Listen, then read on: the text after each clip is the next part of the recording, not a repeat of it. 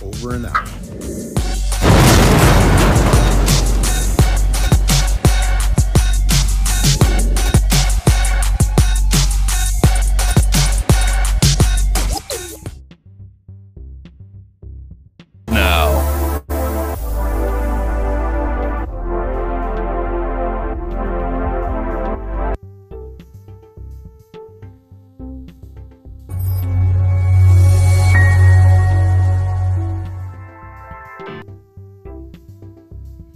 Ladies and gentlemen, boys and girls, thank you guys for tuning in. It's Coach Cleese, your motivational speaker, your empowerment coach, your author, and your favorite baker's favorite baker coming at you. Thank you guys for tuning in. We got a special guest backstage. I'll introduce her in a minute. You see the name below. We're going to have a wonderful live interactive conversation. We're continuing on. You know, the lab has transitioned to Black and Blue, and Black and Blue is a platform where we highlight police officers throughout the nation, United States of America, who are either rookie, seasoned, or retired officers and their experiences. They provide their viewpoints, they provide their experiences, and they provide their education. This is a platform where you can ask your questions and we can answer them, and gives you a little insight on what the law enforcement profession is and does. All right, but we got to get a couple things out of the way. We got to give a couple shout outs to our sponsors. One of our sponsors is MG4 Tech.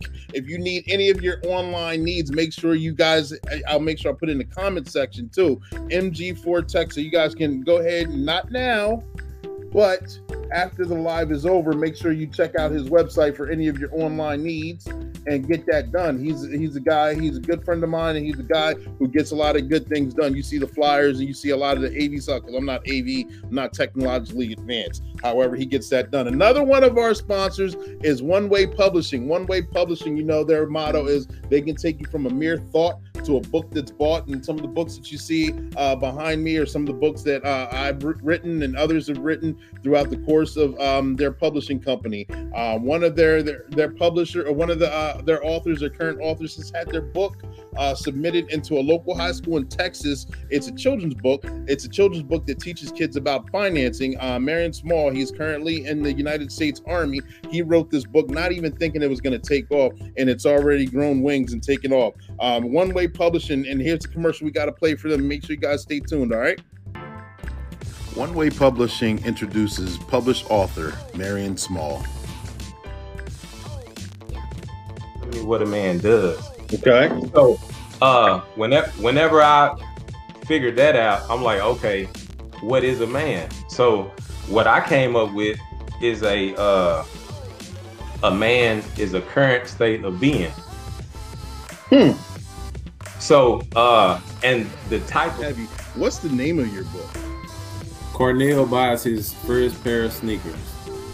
There it is. The book in summary is about Cornell, of course, who learns financial management through his parents, through buying his first pair of sneakers, and the journey to actually understanding what money is. And obtaining the goal to get rich and not look rich. Since being published, his book has been enjoyed by many. It has even been entered into the school library of the Jimmy Tyler Brashear Elementary School. Give your kids the opportunity to succeed in life and get your copy now.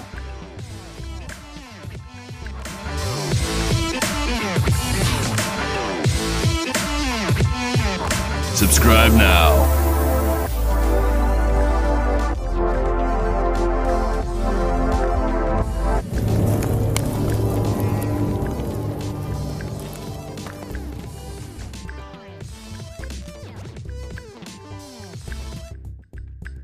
And like I said, his book has been submitted into a local high school, local children's elementary school in Texas. And the link's below. The link's in the comment section, and the link will be in the description box as well. So make sure you guys get your copy. CornellsDigitalPlatform.com. Also, the website workforclee.com. If anyone wants to be on the platform, let me know. Register online. We're going to continue moving this train forward because the stories and the interviews are important and they're a lot of fun to do. And right now, like you guys know, I've been in the law enforcement arena for over 16 years now. I've seen a lot of changes. I've seen a lot of things come and go. I've seen how the country has changed. To see how the society has changed. I've seen how law enforcement itself has changed. And not only just getting it from my point of view, we get it from points of views from other officers who are in the law enforcement arena throughout the country. And right now we have someone who's celebrating or just celebrated their anniversary of being the chief of police. August 1st of last year, they got appointed to this position. They've been in the law enforcement arena since 1996, ladies and gentlemen, with another department.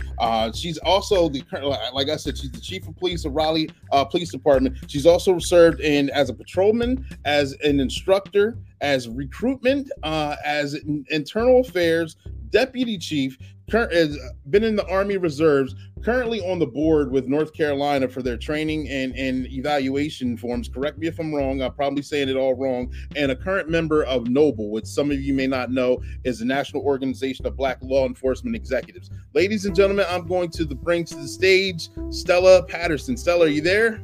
I'm here. Chief, how's it going? Thank you for being with us today. How you feeling? Feeling good. Thank you, Coach, for having me on your show, Black and Blue. Excited to be here. Shouts out to anybody that is from Raleigh that is tuning in today, or anybody from across North Carolina. Thank you for being on, and thank you for having me. Absolutely. I shout out to Raleigh. I have a lot of family in Raleigh, so I hope they're watching. If they're not watching right now, make sure you guys watch the replay, tag, like, and share. We're going on, having fun with this interview. Chief, can you tell us a little bit about yourself? Yeah, absolutely. Well, of course, my name is Stella Patterson. I am the chief here at the Raleigh Police Department. I've been in law enforcement now 26 years. 25 of those years was in Charlotte, North Carolina. I started with the Charlotte Mecklenburg Police Department. You read a little bit of my bio, came up as a patrol officer, elevated through the ranks there, worked in different parts of the department, not all parts, but different parts of the department. Got a lot of growth and knowledge there. But aside from being a police officer, I am I'm married. My husband is a firefighter. We have been married for 25 years, and he is a firefighter in Charlotte, in the Charlotte area. He is from Memphis, Tennessee. I'm from all over. I tell people I was born in Panama. My dad was in the military, born in Panama, but California is where we call home. That's where most of my family is. Gotcha. And so, and I know going through your bio, you've done a lot of worked in a lot of different areas as far as law enforcement. Your current duties and responsibilities as chief right now. How about we start with that? Can you explain some of your responsibilities? Yeah, absolutely. So I am a chief of a Metro Police Department. We are a full service police department. We're allocated 800 officers. We're short like a lot of other police departments, but 800 officers, 106 civilians. We service a population of about 500,000 or close to 500,000 here in the Raleigh area. Wow. Yeah, there's a lot going on here all the time. I thought when I was in Charlotte was 1 million, so twice the size. I was downsizing coming to Raleigh. I said, oh, this is going to be cool. This is going to be smooth sailing, easy to go. Got here from day one. It has been busy, busy, busy. You know, of course, being the chief in a city that I'm not from, I had to learn. I had to learn this police department. I've had to learn the city of Raleigh. Things are different because it's a capital city compared to, say, you know, Charlotte, where it was more of a corporate city with a lot of big business. So just having to make that transition, my job, I know a chief is a chief is a chief, but I think when you're in the capital city, there's much more responsibility because you're dealing not only with your everyday population, but you also have your big government here. You have lots of schools and colleges in this area. And so being able to navigate and making sure that we're working collaboratively with all these various entities that are here. Gotcha. And coming up through the ranks, I know working patrol and working investigations and different duties with that. What do you think has molded you to actually obtain the position that you're in now? What's qualified you to actually take the lead and run with it and be successful? Well, I would say all the experiences I had coming up, even being a patrol officer on the street, right? Just learning people how to handle situations, how to de-escalate situations. All that plays into becoming a chief. Now, of course, as you elevate up the ranks and you start working in other positions, that really truly grooms you. But foundationally, you have to be a police officer at heart, right? You got to know what the guys in the field, the girls and the guys in the field are dealing with, so that you can know then how to craft your policies and how to make sure that they're being taken care of. I will tell you, though, probably the greatest job that prepared me for this was the job I did not want when I was a captain. My chief then moved me into professional standards. It was Office of Professional Standards is what we called it, but it had like CALIA. It wasn't just internal affairs, although I did shift to that area, but it was more so policy writing. And I just like hated all of that. I'm like, man, this is just too much. It's too much detail, all the kind of things. But at this level, as a chief of police, you have to have that kind of knowledge, and you have to make sure that the I's are dotted, the T's are crossed. Officers on the street will never get it, but at this level, to keep the department out of liability, to make sure that our officers are well trained, you have to really be about the details. So I think that position, even though I hated it, I didn't want to do it, it really molded me and prepared me for where I end up being today. A necessary evil, huh? Oh, yes, for sure. So actually going through those experiences, are there any mentors or anyone who has influenced you throughout the course of your career that you've emulated yourself after? Yeah, this is a great question. I tell you, I love to talk about it because I had professional mentors as well as just personal mentors. And I want to start with my personal mentors because I think they're the most beneficial in our lives, right? The people who mold us, the people who really shape who we are as individuals. And of course, that would be my mother. I grew up with my mother and my father, but my mom was always like my best friend. She was somebody I could always talk to. And I just remember being, when I was young, I'm tall, I'm 5'8". So I was always taller than everybody. I was taller than all the boys. I was taller than all the girls in my class. And so I would always get teased about that, tall and skinny. And my mom really instilled in me confidence. She's like, you stand tall with your shoulders back, with your head up. I don't care how much taller and skinnier than you are, everybody. I don't care how much people tease you about that. You stand proud and tall. So she really started to instill those values in me of being confident as a woman, as you know, and also to not looking like everybody else because I was so different. So she instilled that in me. But then moving, through my years, my pastor has been an awesome role model. My late pastor, Bishop Roberts, he's just a man of high integrity. He always just talked about that. He demonstrated so much.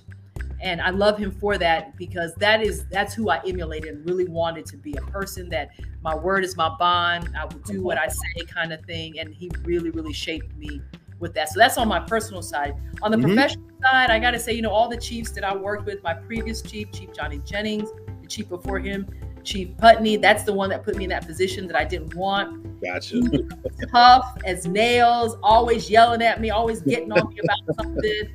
But again, that toughened me up. That prepared me for this position, because if you're ever thinking about it being a chief, you can't have thin skin. People are always coming at you at every side. So I think his professional mentorship really has helped me along and helped me to be where I am today, one, but also two, is keeping me while I'm here, because all the things that I'm dealing with, I feel prepared to handle.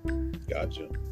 And I know you written in your bio that you want to make Raleigh, North Carolina, one of the safest cities in the nation. That's one of your goals. How do you go about doing that every day? I know that's got to be difficult. Like you said, you got to have thick skin, and arrows are coming at you from in front, from the side, from behind, and so many different things you have to adjust. How do you go about making that goal, a dream come true? Yeah, so I want to make Raleigh the safest city. Like, we're going to be the safest, the best. And we're not really far from that. I'll tell you, just when you look at the crime numbers, we are not as bad as it seems per capita. Now, we've seen an increase in our violent crime like everybody else. Right now, we're 4% up in violent crime. That's our homicides, robberies, and such. And we're seeing a lot of violent activity in our city that we're not used to seeing. So I put that out there first. I get that. But on the same token, we have a great team of officers who are dedicated. Our detective division, they're just outstanding when it comes to really investigating and follow up crime and identifying suspects and charging those individuals, working very closely with our DA's office. So for me, in order to do that, I really look at it from three prongs, right? We have to really focus on our priority offenders, our priority locations, and we have to rely on the relationships that we have. 800 officers allocated, but I'm down like 130 officers. So with that, then I really have to rely on everybody else around us. We got to rely on the community. We got to rely on those partnerships that we have with the federal government, ATF, DEA. I have officers on all those task force for that reason, so that we can really focus on cases in Raleigh. And then also to, working with all our other law enforcement partners in our region, our local partners, our small towns, our sheriff's office. We just all got to really attack it together, because individually we're not going to be able to do it. Exactly. And that goes a lot. It leads into my next question, talking about community policing, and we'll jump right into that. We're going to pause for the calls. Quick, stay tuned, ladies and gentlemen. Here comes a commercial from Sergeant Be Safe. I hope you guys like it.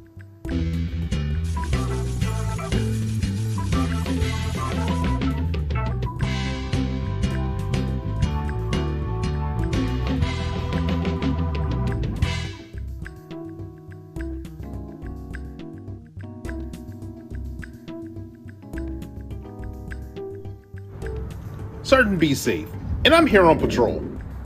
And I just learned we had some unsavory characters come into town. Stay tuned, and I'll show you how to protect yourself from their wicked ways. Ooh, I think I'm gonna like this city. Rob you blind here, and I'm here to cause total chaos. Chance Wilder here, and I just snuck in town too. I'm here to scam you.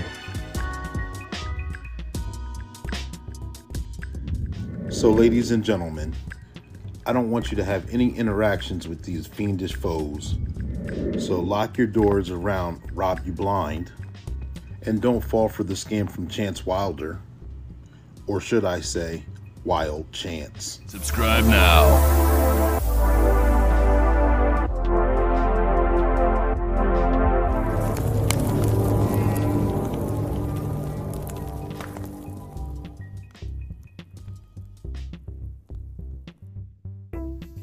I hope you guys like that. Stay tuned. We do have other skits and cartoons from Sergeant Be Safe coming down the pipeline, along with other work. I do say this often. If you're interested in being a voiceover, let me know. Inbox me, text me, get a hold of me. Go to the website. Let me know. We have a few more skits that are available for lines and readings and voice talents. But we are live right now with Chief Stella Patterson of the Raleigh, North Carolina Police Department.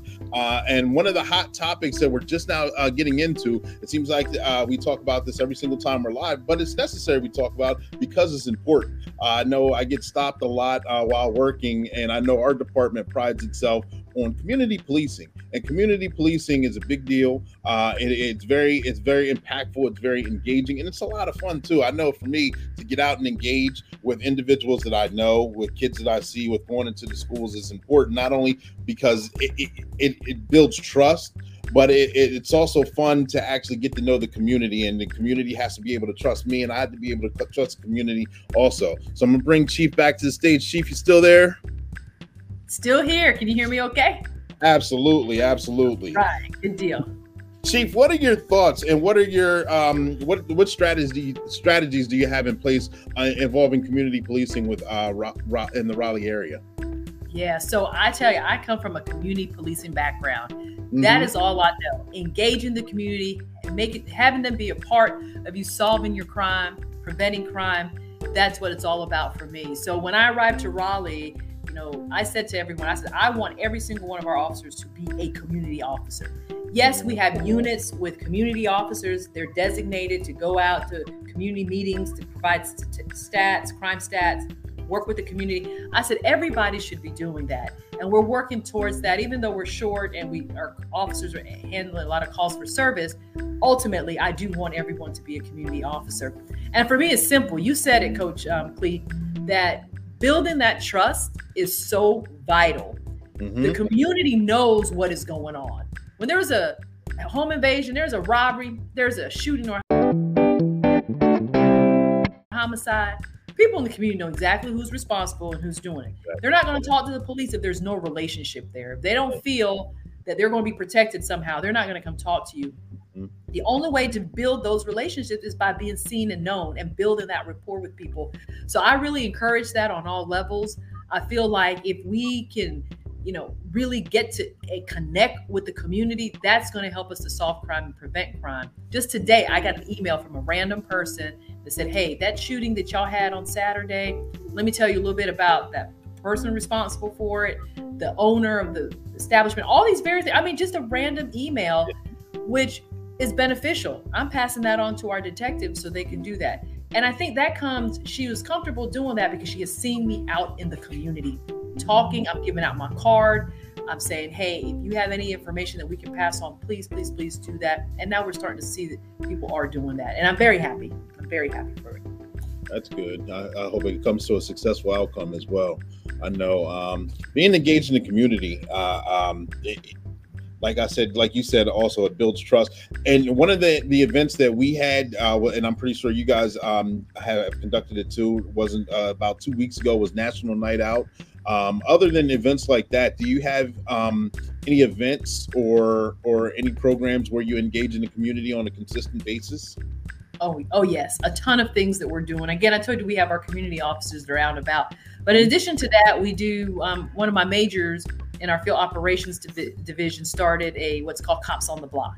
And that's exactly what I was saying before, where a group of officers on any given day, they'll pick a location in the city, and mostly residential or some of our hotspot areas, and they'll just go out there knocking on doors, introducing themselves. I'm Officer so-and-so, I work this beat, I work this area, here's my card.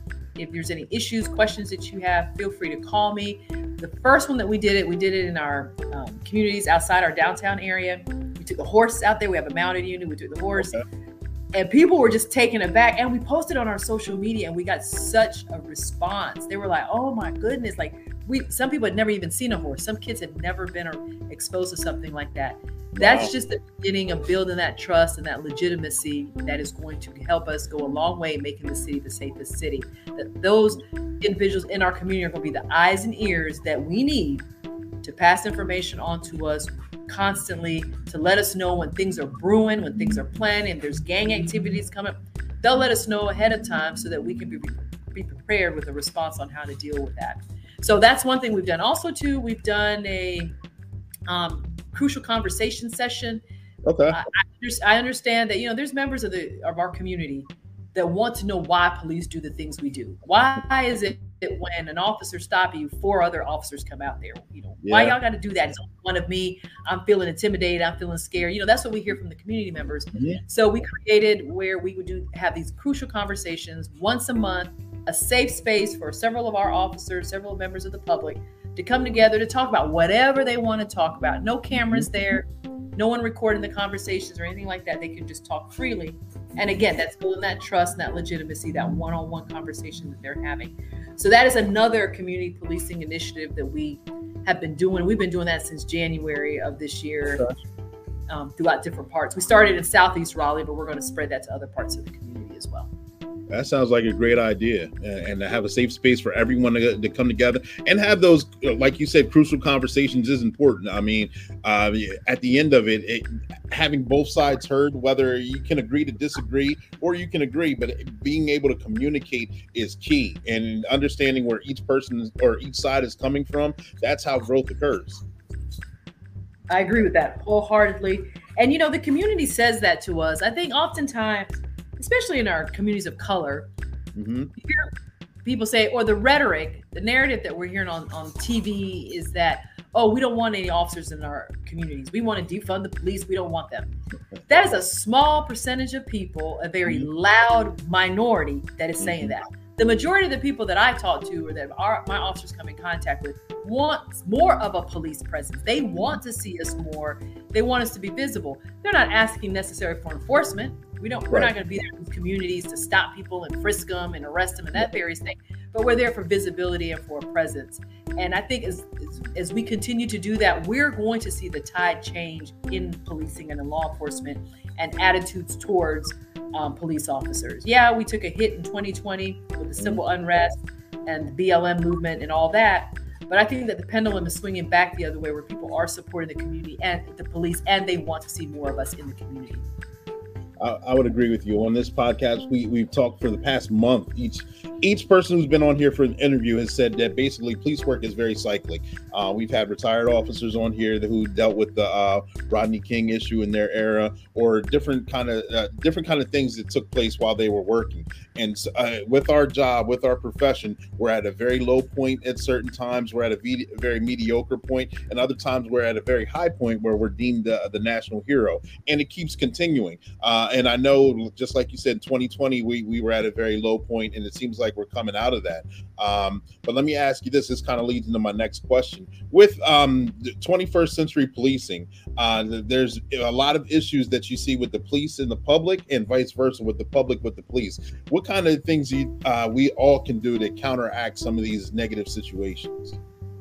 Yeah, I think the best thing that we can do is, from a law enforcement lens, is to be transparent, to be truthful, and to build trust.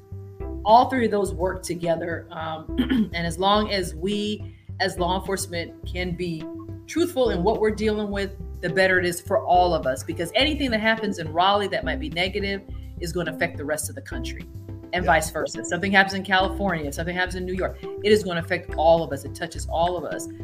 I truly, fully believe that even when we do something that's not favorable, that we just own it, that we own it. If it's a bad shooting, own it. If it's a bad use of force, own it. Don't try to cover it up. That's always been my stance. As a sergeant, I worked in internal affairs. As a major, I was over our internal affairs unit. And that has always been my positioning. I think it goes better that way. When I first got here to Raleigh, I got information that we had an officer that was doing illegal activity. He was selling drugs. Oh, wow. In uniform. It was a disgrace to his badge for doing that. Not the rest of us, but to him doing that. That was something that we easily could have just investigated. We could have just terminated that individual and just dealt with it that way. I felt that we owed it to the public to be transparent about that situation. And so I made the decision to do that. And I think that the community was grateful to us for that. It didn't become a scandal in the organization because I put it out there. and so that our people would know. And we put it out externally as well. We worked with the U.S. Attorney's Office for an indictment on that individual. So I just think, even though that may seem like a black eye to the organization, we have to, as leaders, be willing and courageous enough to put those kinds of things out. I think if you are transparent with the community in that regard, they're going to appreciate you better. They're going to feel that they can trust you to do the right thing, and you just do it, and you'll be okay. Oh yeah, that's a lot. Yes, to have to deal with that and to be transparent about it. I know that's kind of it goes both ways, where it's still hurtful because it's still your department. It's still guys that wear the same uniform as you do, but it's necessary too, because I mean, you can't let one bad apple spoil the whole bunch, and you can't let one person take down a whole department. Yeah, I mean, it's heavy. It was really heavy.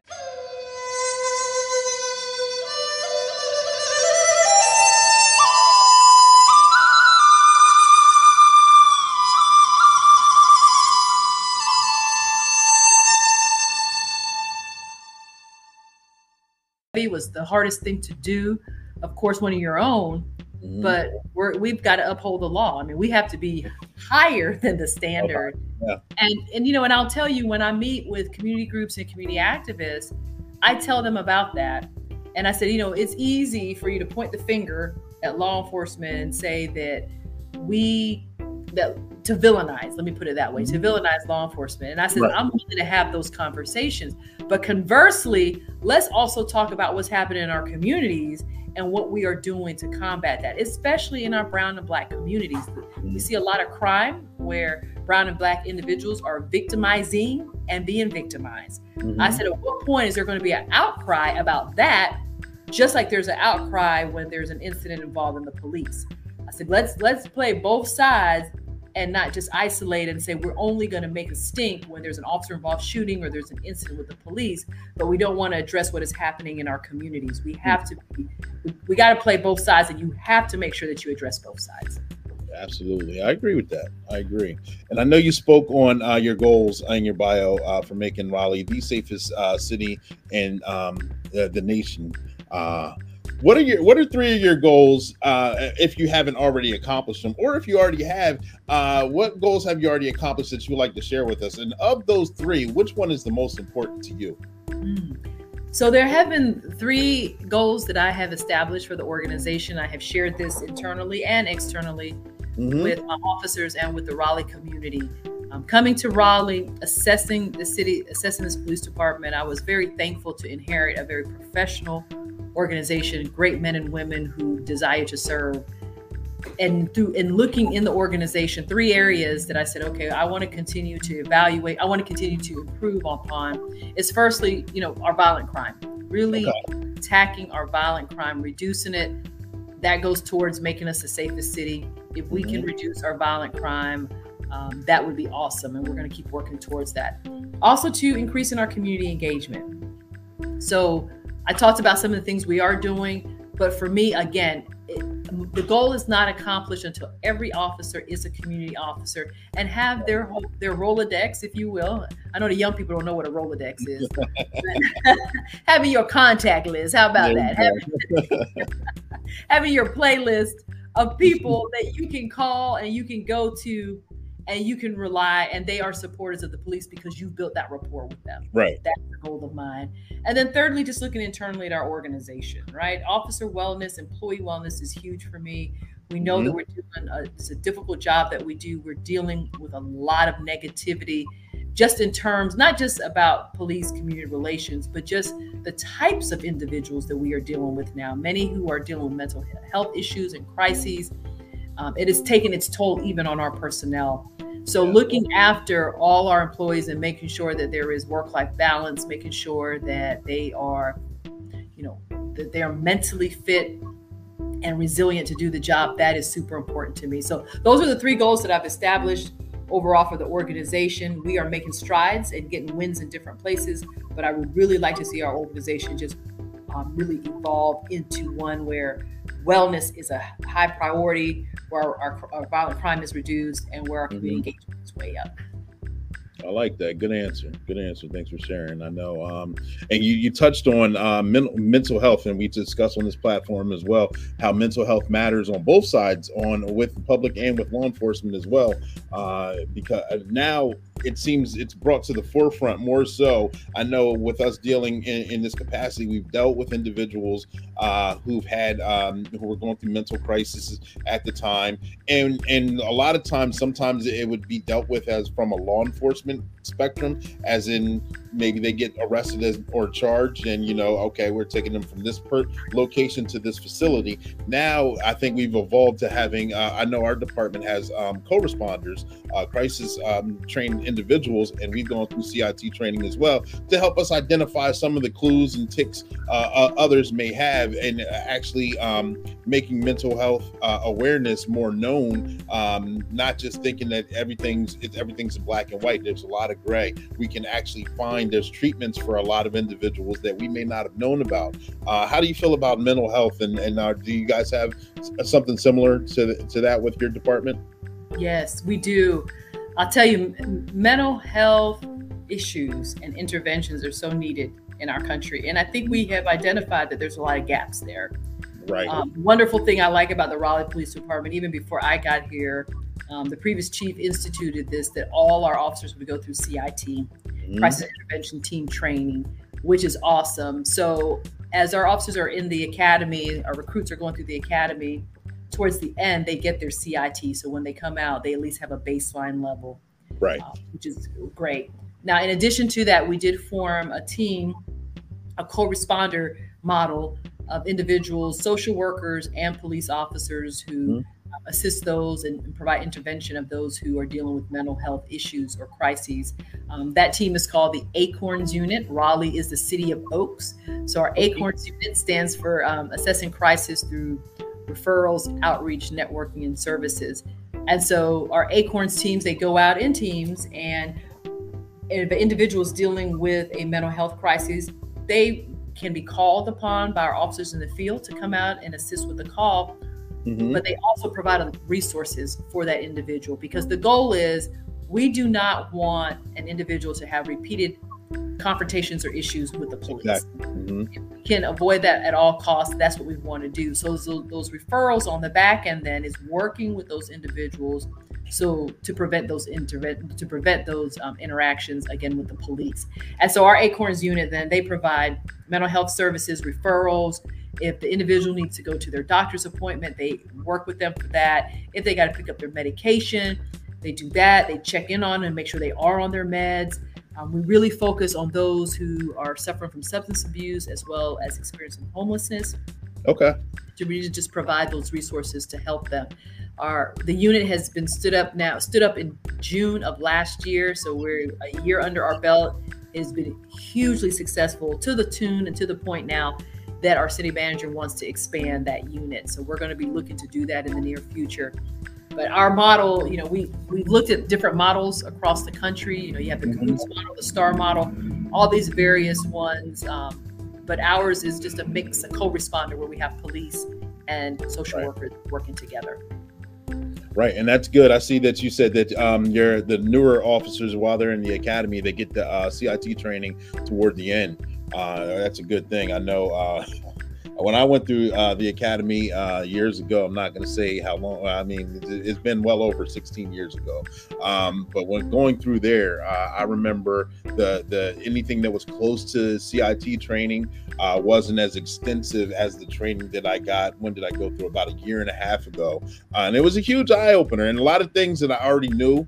And I know a lot of officers that have been on the job for a few years already knew just from dealing with people, but to actually learn it and to be able to, oh, that's a tick here, that's a trigger here. I know I can call this person, I can call this agency. I can actually help and redirect a lot of things, as opposed to this isn't actually law enforcement, I can't help you. To actually, we all got in this job to help people and to actually point someone in the right direction and not just spin them in circles is a good feeling. Oh yeah, for sure. And that our Acorns team, they are just, the work they do is incredible. It is amazing. They're well received in the community. They're well known, even though we've only been doing this for a year now. And so we'll continue doing that. They have a servant's heart. They care about the individuals that they service and that they work with. And so I'm just excited at the work that they are doing and the partnerships that they have built as well. Gotcha. So I'm going to back up a little bit. What made you actually want to decide to be a police officer? Wow. You know, I get that question from time to time. People are like, did you come up wanting to do this? Did you grow up wanting to do it? You don't look like a police officer. I'm like, well, what does a police officer look like? So those are the, kind of the questions I get. And I got to tell you that, no, this is not something I wanted to do coming up. I actually thought I was going to be like either a professor or a lawyer, something like that. Yeah. Never, I love to serve. I will say that. I've always been, I knew that I would be in some profession where I would be providing a service. So I understood that. But what made me get into policing was my senior year of undergrad. I needed some credits to graduate. I just need to take some classes, something easy, to go ahead and graduate. I said, let me just try criminal justice. Everybody says these classes are easy. I don't know. I said, let's just try it. And so I took a CJ class, a 101 class, and got in it and got mesmerized. Okay. What I was learning, we're take basic law class, learning about government and structure and police departments and law and order and all that various things. And I was really intrigued by that. I think it just clicked for me. I was like, wow, this is super cool. And so then I took another class. And then right as I was getting ready to graduate, I went to a job fair at my university, and there was the Charlotte Mayport Police was there recruiting, and there was a female officer there, and I looked at her and I could see myself doing that. She was in the military, and so was I. She was a Black female. She just kind of reminded me of myself, and I'm like, wow, she can do this. If she can do this, I can do it. And so she ended up being my recruiter and did my background, did everything, and got me on the police department. So yeah, it wasn't something though that I charted out that I would do. I just kind of evolved into it. And I'm so glad because I feel like it is such a wonderful career. There's nobility in this career. And there's nothing that I would just rather do right now than to serve. Absolutely. See, representation is everything. Yeah, going to a career fest and you're seeing someone you're looking through the mirror of your future self. I can see myself doing that, and here you are sitting. You're at the top spot. Look at you. Yes, all because of her. I give the credit to Valerie Gordon. She was my background investigator, and my example. So how important do you think it is where, we talked about 21st policing, and how every kind of occupation is struggling right now as far as finding new applicants, finding qualified applicants, or not only that, just retaining people. Do you have any solutions or thoughts that you think you can assist for that challenge? Yeah, I tell you, it's a struggle. I think for everyone, it was when I was in Charlotte. It is when I was here. I will say when it comes to recruiting and hiring and even retention, you have to have a strategy and you have to have a plan around it. One of the big things, when I was a captain in Charlotte, I was over our recruitment section for a couple of years. And I remember then that was 2010-ish, 2012 is when I got assigned. I had a forward-thinking chief then, and he was already looking at today. He was like, we know in the next 10 years, we're going to see a decline of police officers just by natural attrition, because we knew that 30 years ago, all that legislation went through that says, you could beef up your police departments, and we hired so many police officers back then. So just quite naturally, they're all going to be retiring around this time. So he says, we've got to have a plan now to really hire, to be robust in our recruitment efforts, and to make sure as we hire that the individuals we bring are reflective of the communities we serve. That was a big thing for him there. And so we said, we put together a campaign to increase the number of women on the force, individuals, Spanish speaking officers and such, and just worked. You had to grind it out, right? You had to beat the bushes hard to be able to do that. That was 10 years ago. Today, it's incredibly hard to do it because not many people are wanting to get into this profession or service professions either. The military is facing the same thing where they can't meet their quotas, kind of thing. So I would say, and we're recruiting very robustly here in Raleigh. We're going to start a recruit class in October, and it's probably going to be one of our largest classes that we've had in many years. I challenged my recruiters when I got here. I said, we just have to go everywhere. We really have to push hard. We got to hit our HBCUs. We got to go to our military installations. We got to go to our sporting. If you want to get female applicants in recruiting, you got to go to athletic programs where women are already in physical shape and the discipline is there, because we know that this job requires that. So my team has done an exceptional job of doing that. And then advertising left and right. No more are the days where you sit back and applicants just come to you. You have to proactively go out and find them through your social media platforms, through your recruitment efforts, and through all your networks, everybody you know. I have a friend of mine just yesterday from Charlotte text me. He says, I have a great applicant for you. This guy is choosing between coming to Charlotte and coming to Raleigh. And he says, I've talked him into going to Raleigh. I'm telling people in Charlotte that they're going to be mad at me. They're going to hate me for that. That is a good friend. So he sent me all, he's like, who's your recruiting sergeant? Let me talk to him to tell him how fantastic this guy is and that we should really reach out to him. So I think that, again, those are your networks. You're just working through people that you know and just beating the bushes hard in every which way that you can. Gotcha. See, bunch of good answers, man. I told you this is going to be very informative and very fun. I'm having fun. I hope you're having fun as well, Chief. We're going trudging along. I'm trying to be respectful of your time as well. I know that you got a lot of things going on. Recruitment and interaction. Yep, in every interaction, absolutely. Let me ask you a question here. How do you feel that you make a positive difference? I think in different ways, but I think the best way I can make a difference is being an example of what is right. There's so much wrong in our world, and you see politicians that are always saying one thing and doing another, and in front of the camera they show one face and one persona, but that's not really who they are. I just always want to be real. What you see is what you get with me. I am passionate about my employees, the people that work for me, that serve. I don't take it for granted what they do, that they put their lives on the line every single day. And I want to make sure that they understand and know that they have a chief that cares, that understands, that hear what they are saying. A lot of time my hands are tied on things. I can't do everything as the chief. I just don't have that authority. Right. But what I can do, I'm putting all my heart and soul into everything I can to make things better for my employees. And so I want them to know that to be a difference and make a difference, I think you just have to be authentic. You just have to be true to who you are, good, bad, or indifferent. That's what you have to portray. I think when you try to say one thing and do another, or be one person and portray somebody different, that's where you get a lot of trouble. If you want to make a difference, be true to who you are. Being transparent. I like that. Good answer. Again. And stand by, ladies and gentlemen. We're going to pause for the calls one more time. We're going to come back with Sergeant Be Safe. Let me know what you guys think about this commercial here.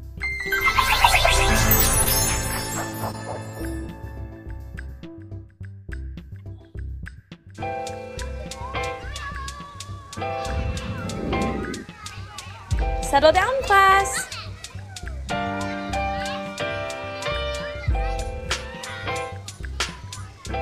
I said settle down, now quiet.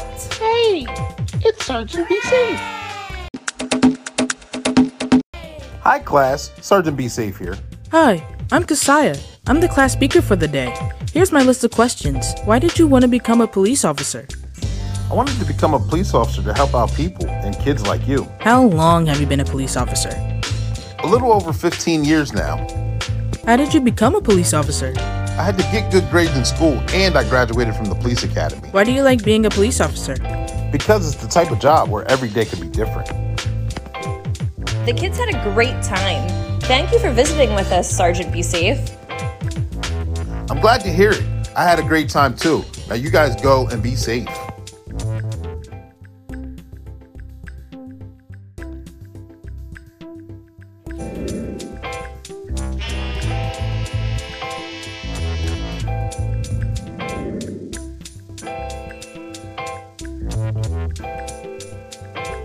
Subscribe now.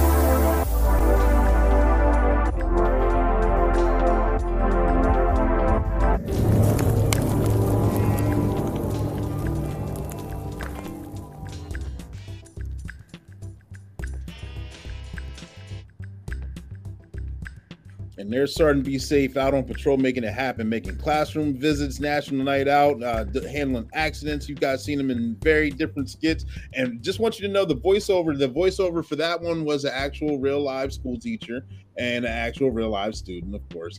But voice talents are needed. Voice talents are fun. And we're having fun right now with Chief Stella Patterson, Raleigh Police Department. We just had a very interactive and informative interview. Chief, still there? Yes, I'm still here. Hello, everyone. Chief, we had a great conversation here, and I know through the course of conversation we had a lot of questions on the table. Some of them did get answered, some of them did not. Through the course of conversation as well, it may have jogged your memory, or I may have forgotten to ask something. Is there anything else that you would like to share with us right now? The floor is yours. Well, if I can make my shameless plug to let people know that the Raleigh Police Department is hiring. If you desire a police department that is professional, has the best training that this entire nation can offer, our recruiters, our trainers are just outstanding. We are known for our training here at the Raleigh Police Department. I encourage you to apply. Raleigh is a great city to live. This whole triangle area, Raleigh, Durham, Chapel Hill area, is an up and coming, booming area. There's a lot of opportunity here. I encourage you to go to our website, to joinraleighpd.org for more information. We are hiring for our October class, and then we're going to have another class in January of 2023. So we look forward to you applying. If you have questions about our police department, you can call one of our recruiters. Their information's on our website.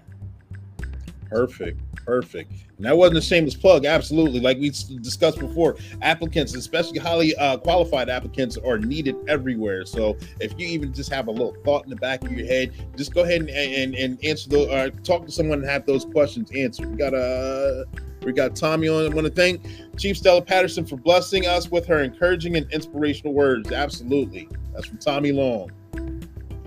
Thank you for that, Tommy. Yep. And Chief, thank you very much. Thank you for making yourself available. I know your time is limited, and I don't want to occupy all your time this evening. I appreciate you making yourself available. We had a wonderful, informative interview.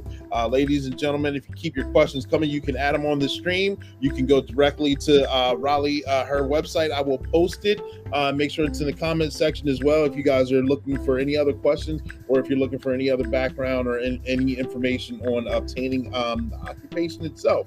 Make sure you guys have a wonderful night. Stay safe out there, and we love you. Thank you guys for tuning in. Would you like to say any farewells, Chief? Yeah, I just want to tell everybody thank you again for tuning in. Also, to please keep the Raleigh Police Department, Wake County Sheriff's Office, and this entire area in your prayers. These are tough times, of course, for everyone, but we really appreciate your prayers and your encouragement. Thank you. And thank you, Coach, for having me. Woo-hoo! Absolutely. You did a wonderful job. I'll make sure I'll get those links to you, and you have a good night. All right. You too. Take care. All right. Yep. Bye.